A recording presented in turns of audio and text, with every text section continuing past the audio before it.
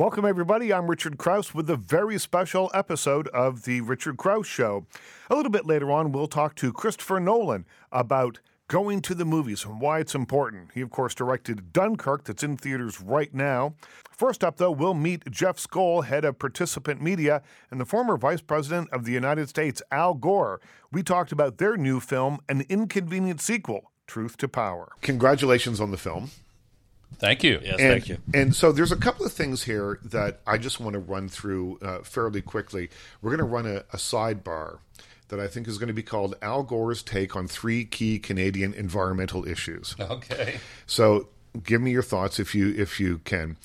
Flooding on Lake Ontario has doubled litter on the shoreline. There's threats of tsunamis on the Great Lakes, and the $300 million Great Lakes Restoration Program in the U.S.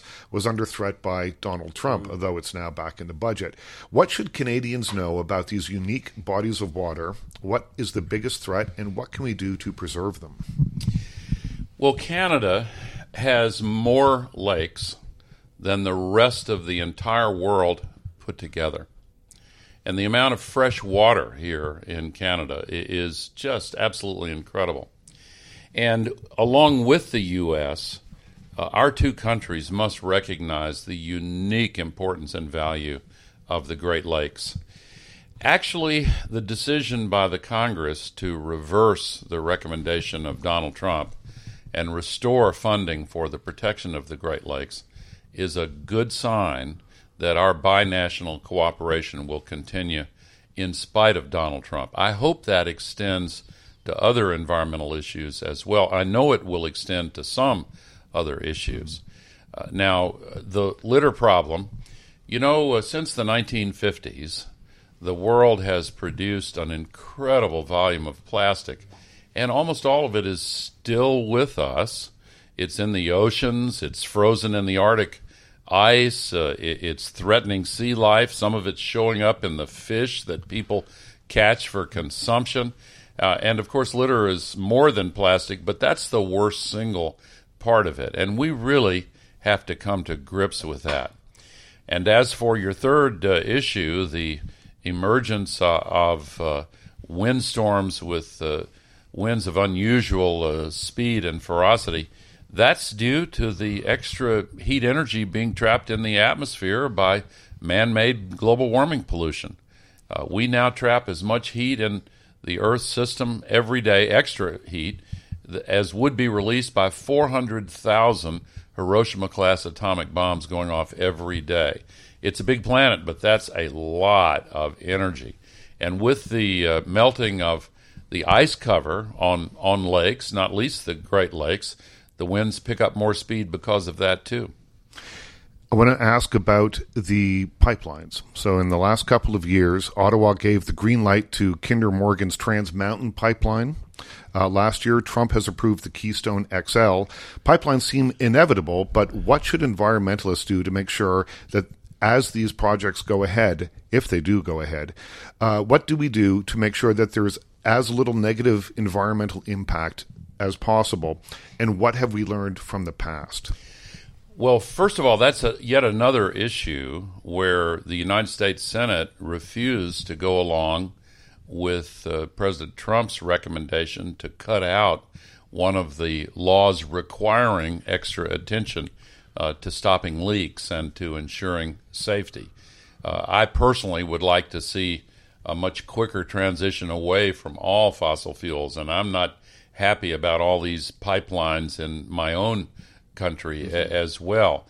But I recognize we're in a transition period. Getting a price on carbon, getting a global policy in place, those are important steps now. And as the cost of renewable energy, not only for powering the electric generating process, but also now to replace internal combustion engines with EVs being introduced by every manufacturer of cars in the world, that gives us a chance to speed up this transition in the years ahead. One final question in this little segment here. What can be done to make sure that Canada's Indigenous groups are more involved in key environmental decisions?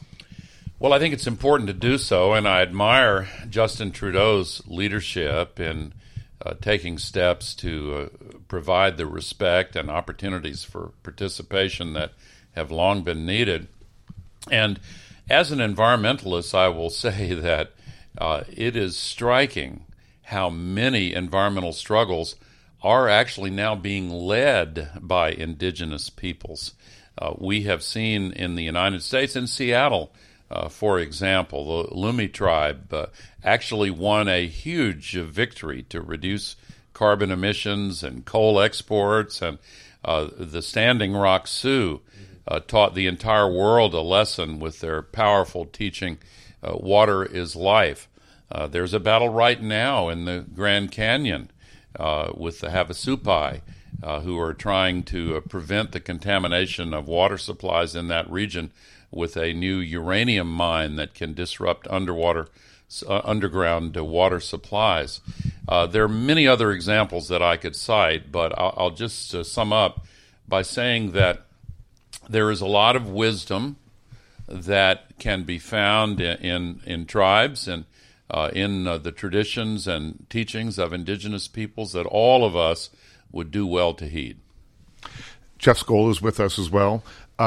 Tell me how you became involved with Mr. Gore and this project, and why now, 10 years later, are we seeing another inconvenient sequel? That didn't sound right, but you know what I mean. A follow-up film. Indeed. Here we are, an inconvenient sequel, opening August 4th all across Canada. And this really started in 2005 when I saw Al do his slideshow presentation. And at that point, Al had been going around showing his slideshow to 100 people, 200 people at a time.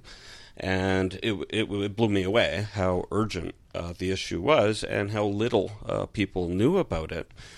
So after Al's presentation, and I just started Participant Media, my film company about important world issues, approached Al and said, "Well, what if we made this into a movie, and brought it to millions of people around the world?" I said, "Bad idea." And Al said, "Bad idea," and we weren't too sure ourselves, but we felt it was important and to try to get the word out. So in a miraculous next couple of years, the film got out in a way that reached about 1 billion people. Not 1 billion people saw the movie, but articles about the movie. We invented the phrase "an inconvenient truth," and the Americans who cared about climate went from about 30% in 2005, before the film was released, to 87% the year after the film was released. And we thought, this is great, battle over, things are going to change. Now, of course, they didn't. It got super complicated. And over the years, the vice president and myself and our teams have talked about, is it time to do a follow-up? Is it time to do a movie, a show, something to catch up on what the first film left us with? So a couple of years ago, April 2015, Al and I sat together, and Al very wisely said, it's been 10 years since we started the first film, and a lot has happened in the world, and a lot of people are wondering, what did we get right? What did we get wrong? Why don't we tell that story? I think we have the permission with that 10-year anniversary. And what else is new that people might get excited about?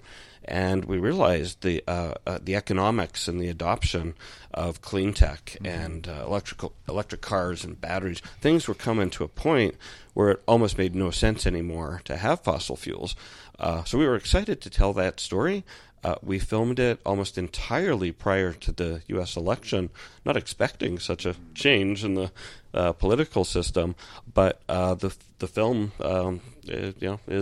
has turned out to be very timely and topical, and we are back with the story that the climate is dangerous and bad. It's urgent. The solutions are at hand, and we've got to use our voices, our votes, and our individual opportunities to change things fast. I have just two questions. We're going to run out of time here. I have just two questions to follow up on that. I think that the thing that this movie does so well is that while the first one was very effective in its use of graphs and numbers and facts and figures and that kind of thing, That's what they are. They're cold facts, numbers, and figures that we can process intellectually, but sort of emotionally, I'm not sure that always connects with us. What I thought this film did so well is that as a person who lives in a city, when I see footage of streets melting in India, that's my doorway in. You know, that's something that I can relate to. Maybe it's simplistic on my behalf, but when I see something that I can understand, that's how I get the bigger picture. Yeah. And I mean, I guess it was deliberate. It must have been deliberate on those decisions are made for a reason to show that footage. Yeah. Well, of course, Bonnie Cohen and John Chink, the directors, made great decisions, in my opinion. I'm a little biased, but I think they did an amazing job.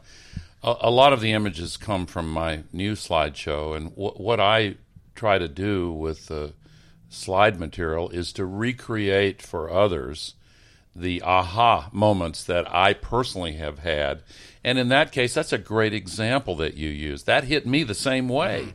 When you see the streets melting. And people's shoes literally sticking to the asphalt. Yeah. Absolutely. I've got a whole deck of slides just of streets melting around the world. And there was a plane on the runway in Washington Reagan Airport where the people got on the plane and fasten your seatbelts. Then the flight attendant comes back on and says, sorry, we all have to get off because the runway's melted and the plane has sunk into the tarmac and we can't move. Wow. And there are lots of examples of that happening around the world now. We've built a civilization optimized for the climate conditions that led to the flourishing of humanity, and now we're destroying those conditions. We can bring it back. We can stop the worst of these consequences, but we have to act. More of my conversation with former Vice President Al Gore coming up after the break. I asked him to answer his critics, to explain why it is that he gets to fly around the world on a jet, leaving a giant carbon footprint behind. Welcome back, everybody. I'm Richard Krause. A little bit later on, we'll talk with Dunkirk director Christopher Nolan. First up, though, I'm speaking with Al Gore and Jeff Skoll from Participant Media, their new movie, An Inconvenient Sequel, Truth to Power. I asked them to answer their critics. When I saw this film, and you're all over the world, and you're flying, so how do you offset the carbon footprint that is left by that? Because it's a question that comes up, I guess, and I'm sure you have an answer, but it's a question that comes up. Well, Jeff's company and my organization, we do a complete offset. I planted 16,000 trees on my farm last year, but we do other offsets in addition to that. Yeah, and for all my organizations, for myself, for our films, we do something called negative offsetting. So we fund these things that will take coal plants offline and put on solar plants and things like that. But for every mile we fly, for every trip we take, we actually double offset. So we don't just offset the amount we fly, we do a doubling. So if everybody did that, we'd have no more climate issues. It's a small statement, but an important one. Yeah. That was former Vice President Al Gore and Jeff Skoll of Participant Media, his film producer. Their movie, An Inconvenient Sequel, Truth to Power, will be in Canadian theaters next weekend. Maudie, the true story of folk artist Maud Lewis, it's a romantic movie about a physically challenged woman who found beauty in life's simplicity. It stars Sally Hawkins and Ethan Hawke. It was supposed to be shot in Nova Scotia. Ethan Hawke was all over that idea. He's owned a home there for a long time, but then they moved filming locations. I've got a place in Nova Scotia probably in the late 90s, and I've been going up there, once or twice a year ever since then. I love it up there, and I just kind of grew to love that land and the people there and what that energy is about. And I've met men like Everett, and when I look at Maud Lewis's paintings, I get so moved by them. And so it was through a friend of a friend that they thought I might like the script just because I liked Nova Scotia so much, and they were right. There's of course, then they tricked me, and the shooting ended up being in Newfoundland. But I was so excited. I thought I could shoot this movie and live in my house, but I couldn't. Well, I think the only part of Eastern Canada that's better than Nova Scotia or as cool is Newfoundland. It's really wonderful. The people, the ruggedness of it all. They're definitely brothers and sisters, those two places. Yeah. In the film, Ethan Hawke plays Everett Lewis, Maud's crotchety old husband. I asked him what it was like to play a character who's not particularly likable, but you want to have the audience on side with him all the way. It's always a danger. One of the first things they always teach you in acting class is like it's always fun and such a great experience to get to play characters that audiences love. It just feels really good. But often to tell an interesting story, you have to play people who are badly behaved and audiences are going to respond, and I feel as gruff and as unacceptable as a lot of Everett's behavior is, it was not uncommon at all of men of that time period. Mm-hmm. And I remember my grandmother always accusing my grandfather of not wanting a husband, not wanting a wife, but a maid, and Everett's not looking for love. Everett doesn't, give what's the right word? He doesn't care about romantic love in that way. The notion is, comic to him. He wants, to be taken care of. And he's somebody who, through the course of that relationship, learns how to love. And I found that story really surprising in the subtle details of their internal power shifts. I thought were really true to life, that all long-term relationships have strange power dynamics when the behavior between the couple is always shifting about who's in charge and in charge of what and what that does to their love and how that changes. And I just thought it was a beautiful journey to go from somebody who was basically, abusive to somebody who knew how to love. There's a beautiful scene in the film where the excitement and joy that spreads across Maudie's face as she negotiates her first big sale, that's only $5 per painting and $1 for postage. It's infectious and it's touching. I asked Ethan Hawke if he's ever had that moment in his movie career, that moment where he knew that everything was going to be okay. It's a very interesting conversation. I've heard tales of people having moments like that. Yeah. For me, this idea that you were going to reach some level and then life was going to plateau out and always be good has never happened to me. Right. I've always had a sense of everything changing all the time. And I remember meeting Richard Linklater and feeling like, oh, this is really good. I like working with this person, and I think I enjoyed working with my own generation and getting to tell stories and feeling like there was something about the feeling of making Before Sunrise with Julie and Rick that felt like, I'm going to be able to make art in my life. Right. And that's a relief. I had this, as much as Dead Poets Society had been a blessing in my life, it also was like some giant sword being raised, because I knew it created an expectation and a potential that I felt like I was only worried I was going to disappoint. Meaning, what if I never have an experience like this again? And I was 17 when I had it. That would just be such a drag. And so there was that. But I also have to say that because I started so young, I've been on a journey to get to that moment you described my whole life. I just keep thinking, when's it going to get a little easier? Yeah. I always feel like a little bit like Sisyphus, just always pushing these rocks, never kind of getting where I want to be. And I envy people. I remember hearing this story about Jack Nicholson at Cannes Film Festival, and he watched a screening of Easy Rider, and he realized that he was a movie star. He tells a funny story about realizing, like, oh, wow, I'm a movie star. Like, I'm going to do this my whole life. And I thought, God, what a great feeling. Yeah. Like, I wonder what that's like. And I never had that feeling like, oh, okay, I'm going to be good at this. I've never I've never had that feeling. That was Ethan Hawke talking about the film Maudie. It's still in theaters. Check it out. It's a wonderful story, particularly if, like me, you're from Nova Scotia. Coming up next, we have Matt Reeves. He's the director of War of the Planet of the Apes, a big hit this summer. A few years ago now, he made a movie called Let Me In. We talk about that movie and more. Stay with us. Welcome back, everybody. I'm Richard Krause. Right now, in theaters, War of the Planet of the Apes is riding high in the box office. A few years ago, the director of that movie made a great movie called Let Me In. It was a remake of a Swedish movie called Let the Right One In, a teen vampire movie that you have to see. Go to the video store, go to your streaming service, and check it out. It's great stuff. It's also a Hammer film. Film geeks will know that Hammer films were lurid, they were wild, but this movie isn't like that. I asked him why. Well, it's interesting because those were the kind of movies, first of all, as a young person, horror movies terrified me. And my memory of Hammer films is staying up, late at night and seeing them, going through the channels and catching them on Channel 9 and them literally giving me nightmares.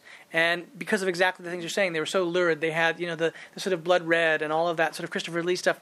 I found it absolutely terrifying. And so it's kind of ironic that that's what I do now, is make these genre films, and yet there's something about it that is a very exciting thing to do. And there was something about the idea that this was the first vampire film from Hammer Films in like over 30 years that I found to be really, really exciting. But it is a vampire film in a different tradition, and that has a lot to do, or everything to do, with John Lindquist's story, which is really, I think, an incredible story in that he takes the vampire genre and uses it as a way to describe the pain of adolescence.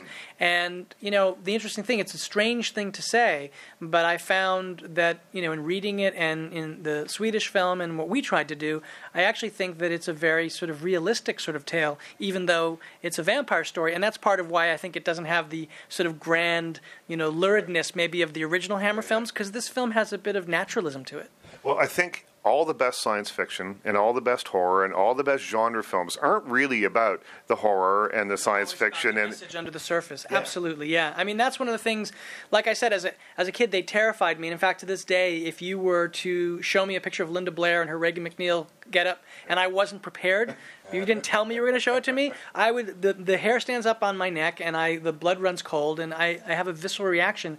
There are things in those movies that just tear me apart, but it's really the reason these things are so effective, I think, is because they are about something other than what the metaphor, other than what the surface part is. The metaphor that they are using is a way to explore a lot of really sort of real and frightening things, and to explore our own fears. And that's why, you can make a movie about a giant monster trashing New York, and it's really not about that at all, under the surface. And that's sort of what makes it challenging and interesting as a filmmaker. And I think that that genre films, my favorite genre films, as you're saying, are never about the myth itself. They're about what the myth is using to describe that's actually quite real. Mm-hmm.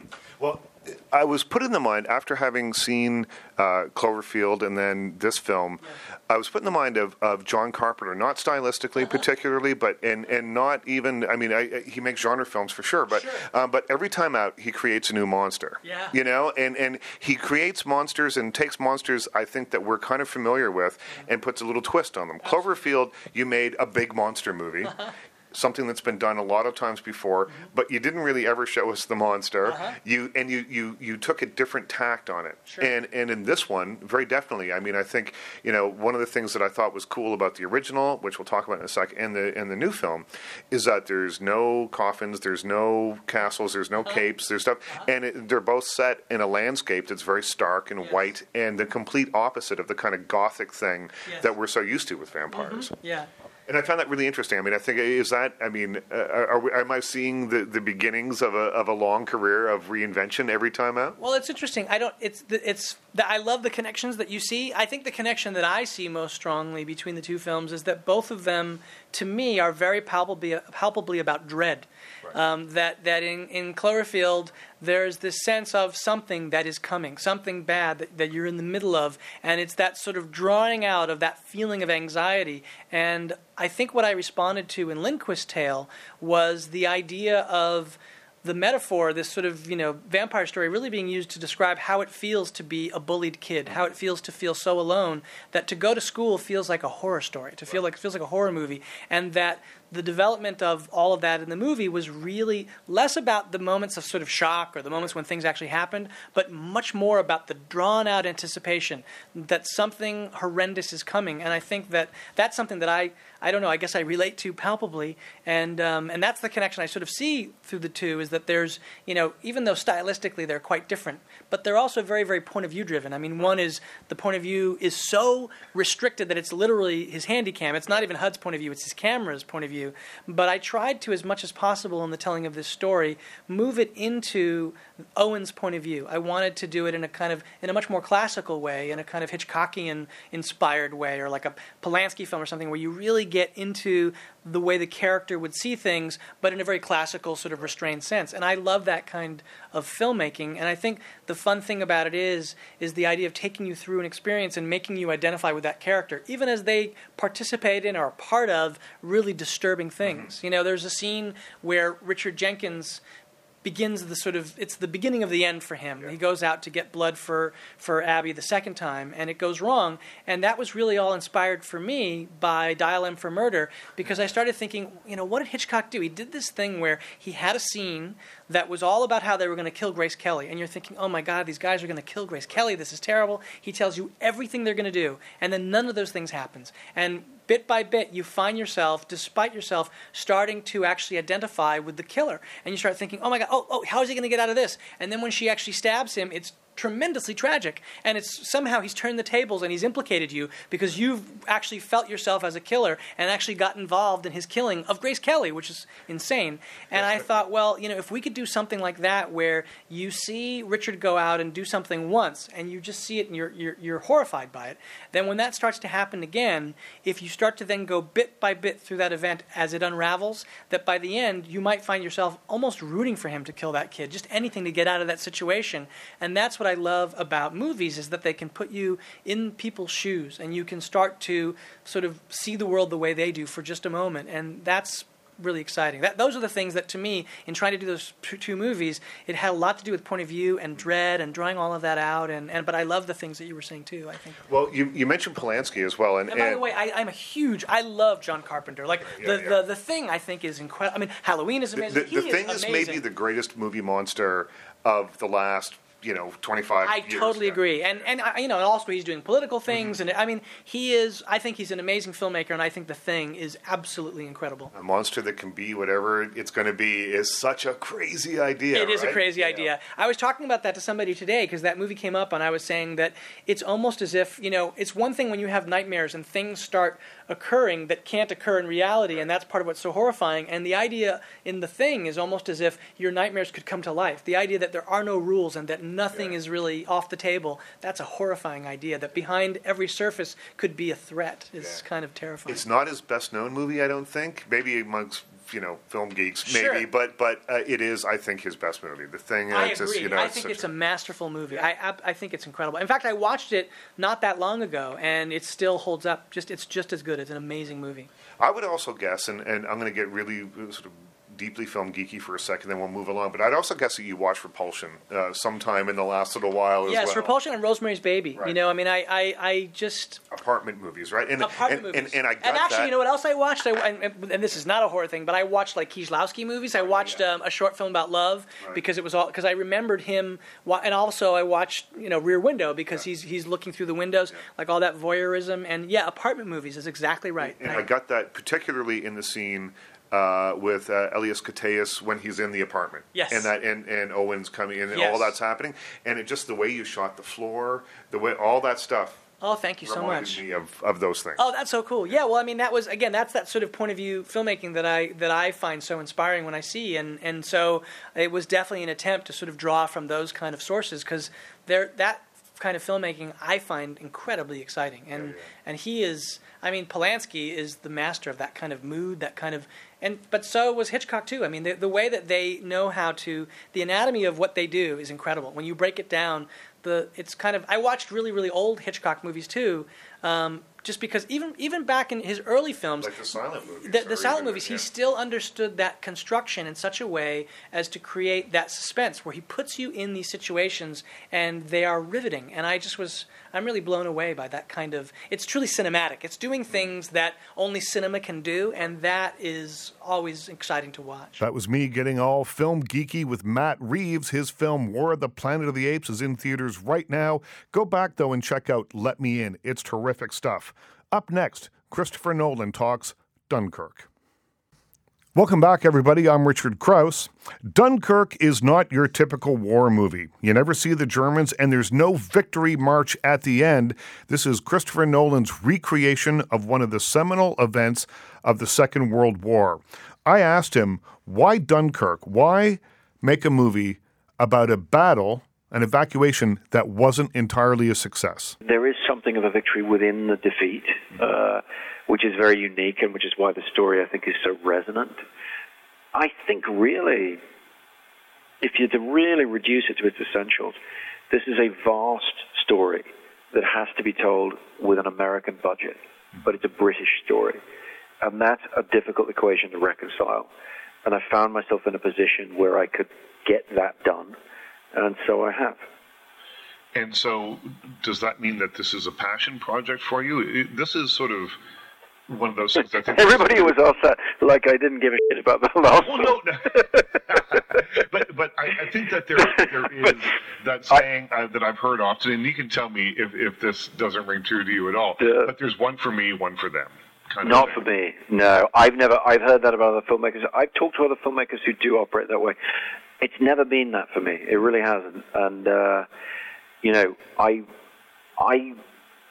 I find filmmaking really difficult. I mean, yes, it's not coal mining, okay? But I find it tough. I find it physically tough. It's hard on your family life. It's hard on everything. It's all-consuming.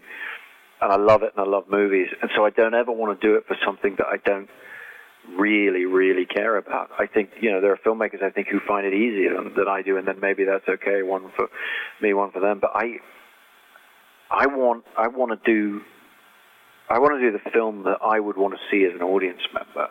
And so, really for me, Dunkirk, my pitch to the studio and my honest and heartfelt belief, and God knows I could be wrong, I'm about to find out, but what I really believe is that it's a universal story with massive spectacle and excitement. And so what I felt was, and my pitch to them, is if I can make a sufficiently intense and suspenseful telling of this story, I think I can wrap up an international audience in what previously has been seen as an exclusively British story, because I think the story is universal. Well, for me, I saw it a couple of days ago in advance of this interview, and I saw it on IMAX. It is astounding. From the opening shot of the 5 young men walking through the streets with the propaganda pamphlets floating down around them, to the gunshots that follow, and all, it was immersive. I kept thinking to myself, I feel like I'm there in some way. I feel like I'm in the Spitfire, the cockpit of the Spitfire. And then I read a quote from you where you say that part of the pitch was, it'll be like virtual reality without the headset. And I thought, oh, that's it. Yeah. No, it's about, I call it an intimate epic. What it's about to me is a cinema of experience. It's about what films are best about doing, particularly right now when there are so many other options for entertainment for people, whatever. What movies do best is they create this amazing tension between sitting there in a theater, in a crowded theater, hopefully crowded theater, and you have an intensely subjective response to the material on screen. You have a very private response, and then you have this empathy, this magical empathetic response with the rest of the audience.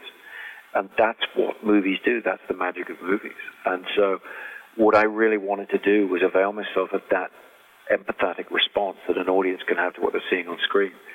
So, you're looking at these guys on screen. They're not telling you who they are or where they've come from or why you should care about them. You care about them because you believe in the physicality of the situation they're in. You see the task before them, and you don't want them to fail because you wouldn't want to fail if you were in their shoes. So everything we could do technically to make the audience feel like they're actually there on that beach, or they're actually up in that Spitfire, in that cockpit of that Spitfire, or on the deck of that boat coming over in the rough seas of the channel, everything we could do to enhance that helps the narrative drive of the story, helps the empathetic response from the audience. Well, the sound design alone, as the Spitfires fly above you can feel your chest rumbling. And it's just one more way that I felt that I was being pulled into the movie. And it works so well. Oh, thank you. Do you remember, if you think back to your early life going to movies, is there a movie that you can think back to that was what you just described for you? Well, the movies, there's a handful of movies I always point to when I'm asked about my early experiences in the cinema. And the first one I always have to talk about is George Lucas's first Star Wars. I saw that when I was 7 years old. And it still stands today in my mind as a demonstration of the absolute potential of cinema to create an immersive experience, take you away to worlds that you never even imagined. That screening was followed pretty rapidly about a year later by the re-release they did of Kubrick's 2001. I'm watching that as an 8-year-old, 7-year-old actually.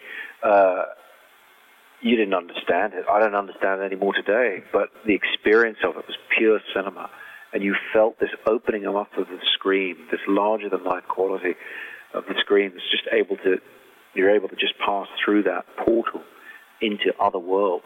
And I think those are experiences, seeing Lawrence of Arabia when it was re-released in the 80s. I went with my dad to see it, and just the sheer scale of the world that's created there, taking you places that you would never have the opportunity to go. That's the magic of movies, and everything I do is really aimed at trying to get back to that for myself and give that experience to some youngster who's going to movies for the first time now. Well, that's why I think it's so important to see movies in a movie theater.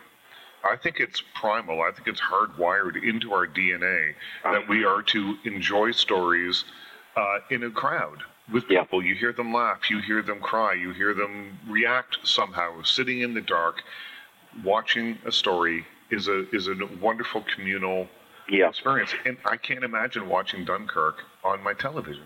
No, I mean, it's made for the big screen, and a lot of that is not just about spectacle, it's about empathy.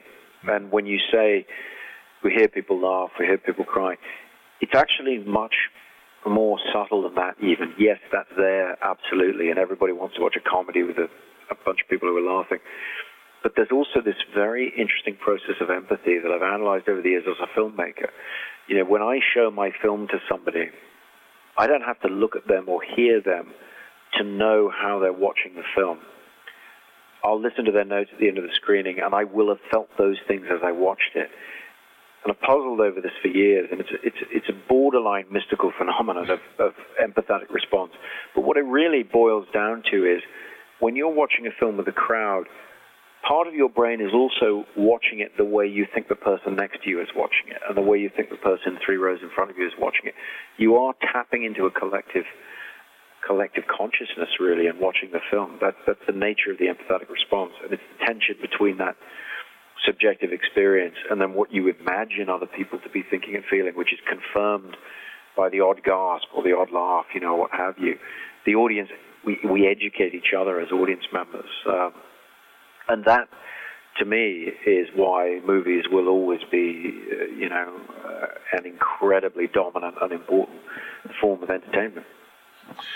Do you think that Dunkirk, coming along when it has, or when it does in a couple of weeks, do you think there's a timely message for today wrapped up in this 77-year-old story? It's a story about coming together, about showing community, and it seems to me that when I look at the news, that communities are falling apart, that people aren't coming together, quite the opposite. And this movie, it's not a political movie, I don't think, but it is a movie that I think has a message if you're open to it.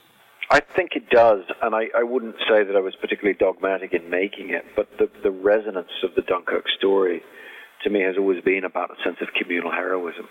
And when I think about it now that I'm finished, I look around me and I realize that we live in a time that bizarrely fetishizes individuality to the extent where we don't even require ourselves to watch the same news as other people. We just watch the news we want to watch, and we hear the news we want to hear.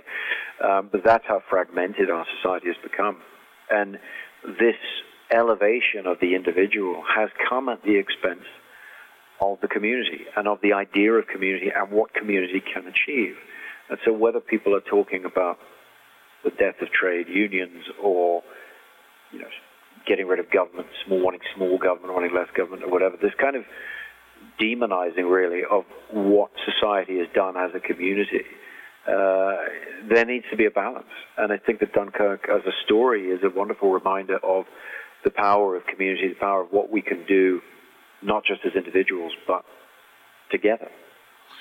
There must have been moments while you were making the film, because part of it was shot on the actual beach, and I'm told that some of the small pleasure cruisers and things that were coming in near the end of the film were actually present on the day in 1940. So there must have been a sense of touching history or something that would add something to you, whether it's physical or tangible or not, that made you feel inspired, made you feel different than you might have if you were shooting on another location?